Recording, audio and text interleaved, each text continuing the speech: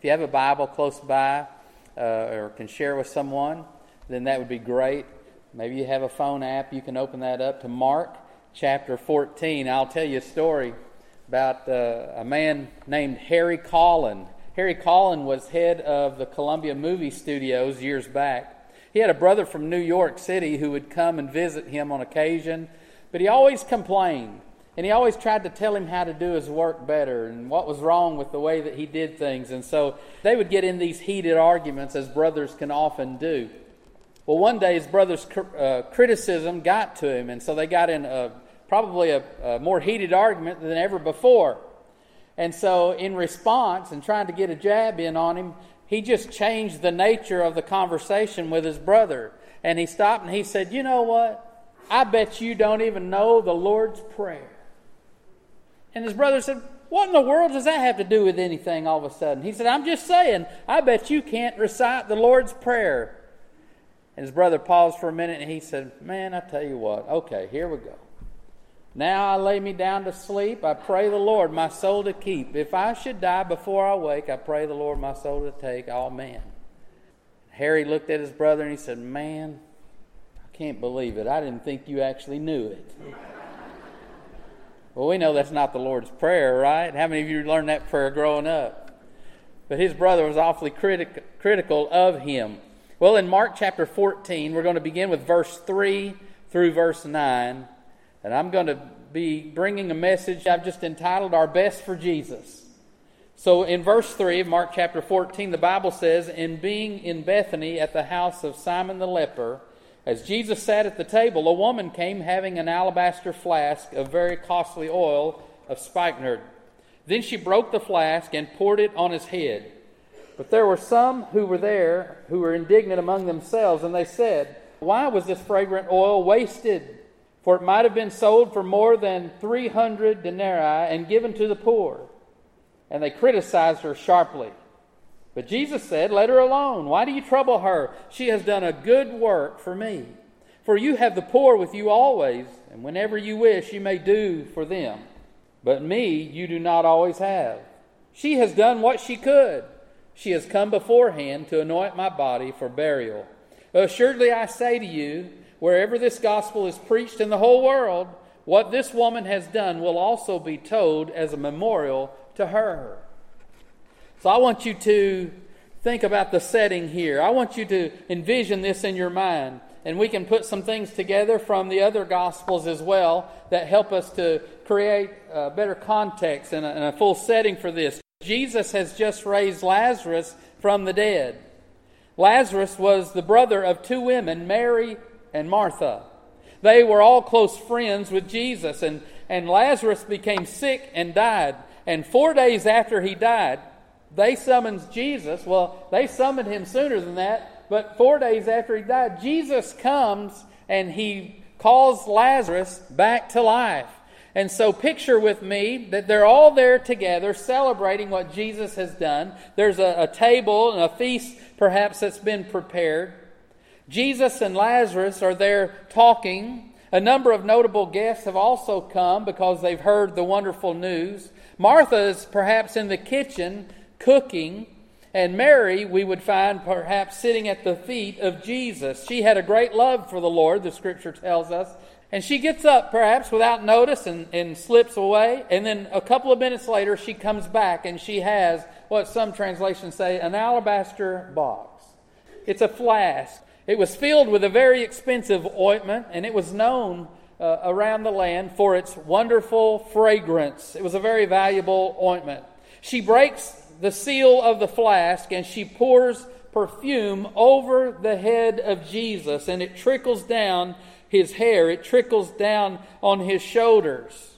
Her actions to us today would seem very odd, very peculiar, but in that day, that was something honorable. That sets someone apart as being an honored guest. That was someone who, in someone else's mind, was in a position of greatness and value, and there was weightiness given to them. Honor, that's what honor and worship is. It was weightiness, giving weight and worth to an individual. That's what she was doing when she broke this flask open and poured this expensive perfume on his head. She was just showing and expressing honor to Jesus. Now, normally, such expression wouldn't include such expensive ointment, but Mary doesn't care about the cost. In fact, she even gets down on the ground and with tears running down her cheeks, she takes her long hair. She wipes away the tears from her eyes. She's very overwhelmed. Then she wipes the feet of Jesus with her hair and she praises him. Jesus recognized the significance of her actions, and he calls it a good work. He said it's a work that would never be forgotten. And I want to show you from this story a few things as how this continues to be relevant to our lives. Sometimes we look at the stories in Scripture and we say, well, it's the big question, isn't it? How does this relate to me? How can I put this into action? How will this strengthen my faith in some way? Well, I just want to show you that it is relevant to our lives because we are worshipers and servants of the Lord, just as a woman was who honored him with her oil. I want you to see, first of all, that it was a misunderstood work. Verse 4 says, some who were there were indignant among themselves. In other words, they started chattering, didn't they? When people get indignant about something, they get together. They find people of like minds and like concerns, and they start chattering. That's what they were doing. They wanted to know why she would waste such an expensive oil by pouring it out on Jesus' head instead of selling it and giving it to the poor. That oil, the Bible says, was worth more than 300 denarii. Folks, that's a year's salary. An average salary of an entire year. That's what that meant. And that's what we could think about today. Okay, what's the average person make in a year? We would take that thought and we would say, would I be willing to take something that valuable and just pour it out on Jesus and give honor and glory to him? Some said, what a waste. We could have sold that and given that money to feed the poor. And who was leading out in that criticism? Well, we know from other passages as well that it was a man named Judas. Judas was leading the criticism. He's the one who would later betray the Lord Jesus for some silver. And here he is, sounding so pious, sounding so super righteous, isn't he? And acting concerned about feeding the poor. But the truth is, Judas was nothing but a thief and a hypocrite. See, John chapter 12 verse 5 says that Judas was keeper of the money box for the disciples. And as keeper of the money box for the disciples, the Bible tells us he would often put his hand in the money box and take from it what he wanted. So Judas was a thief. He stole from the disciples' funds that they received to do ministry with. And so what he saw when he saw her pour that expensive he saw a year's salary going down the tubes that could have been in the money box under his watchful care so that he could dip into it from time to time. Judas saw a missed opportunity to steal some money. So what does he do? He begins to he can't stand there and say, look, I could have stole some of that money. What are y'all thinking? Well, that'd be ludicrous, wouldn't it? He would just implicate himself. Oh no, what he does like a lot of people. He just stands back and he starts criticizing the faithful one. This one who's come to pour herself out on Jesus. He criticizes Mary's devotion to the Lord. And I would just say this, how easy it is to criticize people for what they're trying to do for Jesus. A family sat down for Sunday lunch after having gotten home from church. As they were eating, the father said, well, I don't know about the rest of you, but it seems like that guitar was a little bit too loud for me. His teenage son said, well, that sermon was boring. I can tell you that, Dad. The mom said, there wasn't a single song I knew, so I didn't like a song that they sang. The daughter said, well, look at it this way, guys. At least we got our money's worth. Dad only put in $1 when the offering went by, so we didn't get ripped off. You know, there'll always be people who find it easy to criticize what you're doing for the Lord and the way that you do it. But I want to give you 3 reasons just quickly under this first point why you should pay little attention to those who are critical at heart. First of all, pay little attention to those who criticize what you're doing for the Lord because Jesus knows how to be your defender. Jesus can be your defender. In verse 6, the Bible says when Judas criticized her for pouring out this ointment in praise to the Lord, he said, leave her alone. She's done a what? Good work for me. She's done something good for me. She's doing something marvelous. He became her defender. You know, a woman didn't have a lot of defense in those days. For a woman to speak out or even to act out like that, those who were around perhaps just saw it as, she shouldn't be here. Just the men should be here right now. What's she doing? Somebody catch her. Somebody stop her. But she was praising her Lord. He said it was a good work. The second reason you shouldn't pay attention to your criticizers is because trying to fix others who aren't spiritually well will cause you to become weary. Judas is the one who had a problem. Mary didn't have a problem. She can't fix Judas. She could argue, she could debate, she could try to stand her ground. She can't fix Judas. Judas has a heart problem. Mary didn't have a heart problem. She was giving honor to Jesus. Here's a third reason why you shouldn't try to worry too much about your critics. And that's this: because there will always be people who fail to understand the spiritual significance of what you do for the Lord. There will always be those who just don't get it. That's how we say. That's how my teenagers say, "Dad, you just don't get it. You're old." That's what I hear all the time. You're old. They love to poke fun at me. People will not always understand the significance of your decisions, the spiritual significance of even coming to worship. Some of you young people may be sitting here today and you say, "Oh, I didn't want to come to church today, and I just, as long as we get out of here on time, because he went long last week, I don't want to go to youth group, because my best friends aren't at youth group. Your parents they're sitting here saying, you need to go to youth group. We need to go. I want to go." And sometimes we feel guilty and we want to give in to you, our young people. But the truth is, maybe as a young person, we don't understand the spiritual significance right now of what's taking place in your heart and your life. But later, you'll look back and you'll say, "I wished we'd have gone more." One day, you'll see your own children going up. You'll say, and they're going to ask questions. Amen? Children ask questions, you're going to say, "We talked about that once or twice. I can't quite remember. We didn't go all the time." Listen, don't criticize your folks.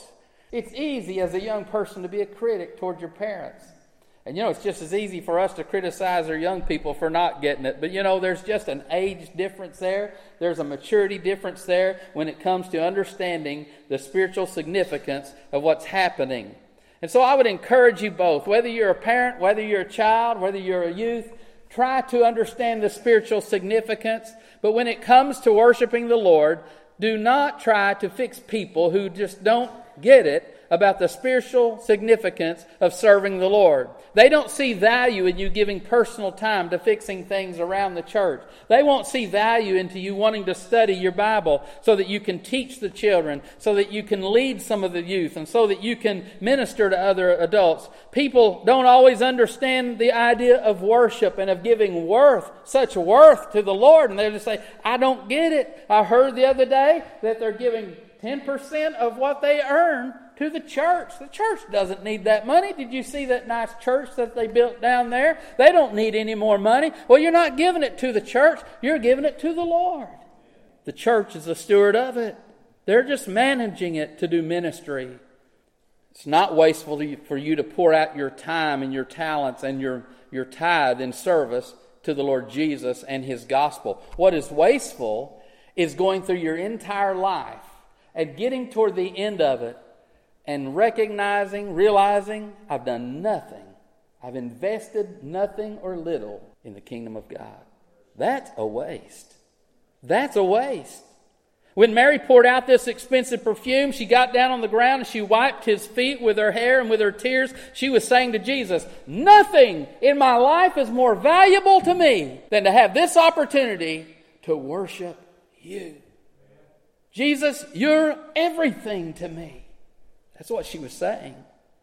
It was a good work, but it was a misunderstood work by some who were there. Secondly, I want you to see that it was really a meager work too. In verse 8, Jesus responded, "She's done what she could. She's done what she could." Her gifts, her abilities were so meager, so limited. Jesus knew her. He knew there wasn't a lot she could do. Maybe she just wasn't one of those talented folks. You know the kind I'm talking about? Just stumble all over themselves. They can't fix anything, can't really do much of anything. No, I'm not looking at anybody right now. I'm looking right down here. Okay? I don't know you, so you can't come say he was talking right to me, okay? You know those 8-cylinder turbocharged, high-octane kind of people, those talented ones that are like Martha, the go-getter. You know, Martha in the Scripture, she was a go-getter. Martha seemed to be the type that if there was something needing to be done, while everyone was going and having their little meeting, trying to decide what committee they could assign the work to, she's over there getting it done. And she's got it done by the time they elect a chairman. And so she comes back, it's done. We've just got it done. That's Martha. She would serve guests, feed guests, clean up, and do everything. She was like one man's wife. He said he woke up in the middle of the night because he had to go use the restroom. And when he came back, his wife got out of bed and had the bed made up already. I mean, he just could, no sleeping time at all. She was just that kind of a lady. That's the kind of person Martha seems to be like, but not Mary. She was sitting at his feet and was probably thinking, here's Jesus. He just raised Lazarus from the dead. He is the Messiah. What can I do for him? These disciples, Peter's pretty out there and kind of outgoing. He can preach. Martha's good at cooking and cleaning and in the kitchen, but what can I do? And she remembered that flask of ointment. It was the only thing of value, perhaps, that she had through which she could show Jesus how much he meant to her. Jesus said she did what she could do, and she has done a good work for me. And I'll tell you what, sometimes, and maybe you're sitting here and you feel like I do sometimes, you feel so inadequate. Inadequate because you can't do some of the things that others can do. Preachers feel inadequate sometimes when it comes to ministry. And maybe you feel inadequate about your spiritual gifts and your talents. They seem to you to be so meager. But the only thing God holds you and I accountable to do are the things that He has equipped us to do. He doesn't hold us accountable for those things we cannot do. So we have to get this confidence in the Lord that we're okay with just doing what we can do for the Lord. When we give Him our best, He receives it and He uses it for His glory. And others may say to you, you've got to put yourself first. Don't sacrifice so much time. I see how much time you're putting down in there at the church. I see how much time you're working with those youth. But that church is never going to appreciate what you do. Don't do so much. Look out for number one. Stop giving so much money to the church. They don't need it. Does the devil ever talk to you that way? Sure he does. Don't let the devil or others prevent you from worshiping Jesus and doing what you can do. And I want you to see last, it was a meaningful work. Jesus says in verse 8, she's come beforehand to anoint my body for burial. So her actions really were very prophetic, weren't they? Way more than just pouring out anointment. She was prophesying in a sense. What she was doing was setting him apart for his death, because spikenard was a very expensive fragrant ointment used to anoint the dead. And not only that, it was oil used when anointing a priestly king. They would pour that ointment on his head, and they would lay hands, and they would have him set apart as the leader. What a prophetic motion. What a prophetic movement. What a prophetic vision of what was taking place here, setting apart the Lord Jesus as her priestly king, one, though, who was about to die. And just 10 days after she anointed his feet with oil, Jesus was crucified and died and was buried in a tomb. And then early on that Easter morning, some of the women were walking to the tomb because they had not had time, the Bible says, to give him a proper burial. And the Sabbath was about to begin after they took him down from the cross. Therefore, they had to wait until the Sabbath had ended. And so when they arrived to the tomb, the stone had already been rolled away and Jesus was not there, the Bible says. And so there's no way for these women to take their spices and their spikenard and this ointment and to anoint his body and give him a proper burial. He'd already been raised from the dead. Now I want you to listen to something. If Mary had not anointed the feet of Jesus when she did, she would have missed what would have been her only opportunity to anoint him. If she hadn't done what she felt in her heart that she was compelled to do, she would have had no other opportunity to do it. I think there's something in there for us. But because she did what she did with the best that she had, and she did it when the opportunity presented itself, she was able to bring honor and glory and praise to the Lord Jesus. She did not wait. She gave the best and only thing that she had. She did what she could do, and it was a good work, Jesus said. And so my question for you this morning is this: are you doing your best for Jesus? Are you giving your best to Jesus? Let me say something. Some of you seated here today, you're going to wait too long. You're going to wait too long to give Jesus your all. You say, Brother Crispin, I'm saved. I've given my life to Christ. Yeah, but you're going to wait too long to give Him your all. You've been listening maybe to me this morning about this alabaster flask, this expensive oil, and how she poured it out on Jesus, but you're going to wait. You're not going to give Jesus all of your life. You're just okay with Him having a little bit of your life. And meanwhile, the weeks and the months will turn over into years and years, passing by while you keep stored away in your closet, the closet of your heart perhaps, precious things, precious spiritual gifts, precious talents the Lord has given you, precious energy. How many of you would say you lose energy now that you're 60 and above? Anybody like that? Yeah, the rest of you are liars. Just flat liars. And you're a young adult maybe today. You know what? You're full of energy, but you're storing it away for other things. You're putting it in your closet. I'll serve the Lord when the kids get out of high school. I'll do that. I'll lead in something like that when the kids have all grown up. That's what I'll do. You're not ready to give Jesus everything. You've got those abilities stored away. And one day you're going to see that alabaster box, that flask, and you're going to see it and you're going to take it down. And you're going to open it up. And what you're going to find is these little critters have gotten in there. And over the course of the years, what you had is all dried up. Over the course of years, they've ruined it. They've taken from it. It's no longer useful because you waited for a more convenient time to worship Jesus. But your time is gone. Your abilities, they're not what they used to be. You'll find that your strength is gone. And you're going to find that the resources that you thought would be there one day didn't happen. They're still not there. He wants you to do what you can. Not wait for some fictitious day that's not coming around where you say, voila, now is the perfect time. Now is the convenient time. Don't waste your time. Don't forsake your purpose like that.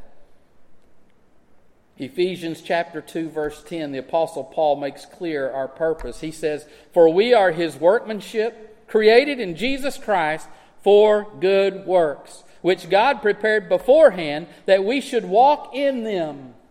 Are you walking in the good works that God prepared beforehand for you to do, that bring worship and glory and honor to His name, that give weightiness and worth to who He is? Here's the life principle I want you to walk away with today on this. And that is just simply this: I have been created by God for good works. Now you can write your little sub notes if you want. Therefore, why should I wait? Therefore, what am I waiting on? Therefore, why would I allow others to criticize me and get me down or make me afraid? He has given me gifts and talents and abilities and resources to do some things for Him. Why would I wait? He is my Lord and Savior. How else can I express that to Him? By serving Him. That's it. I serve Him. That's the only way I can express that. I've put my faith in Him. How do others know who He is to me? I worship Him in my life. I serve Him. How does He know? You serve Him. I have been created by God for good works.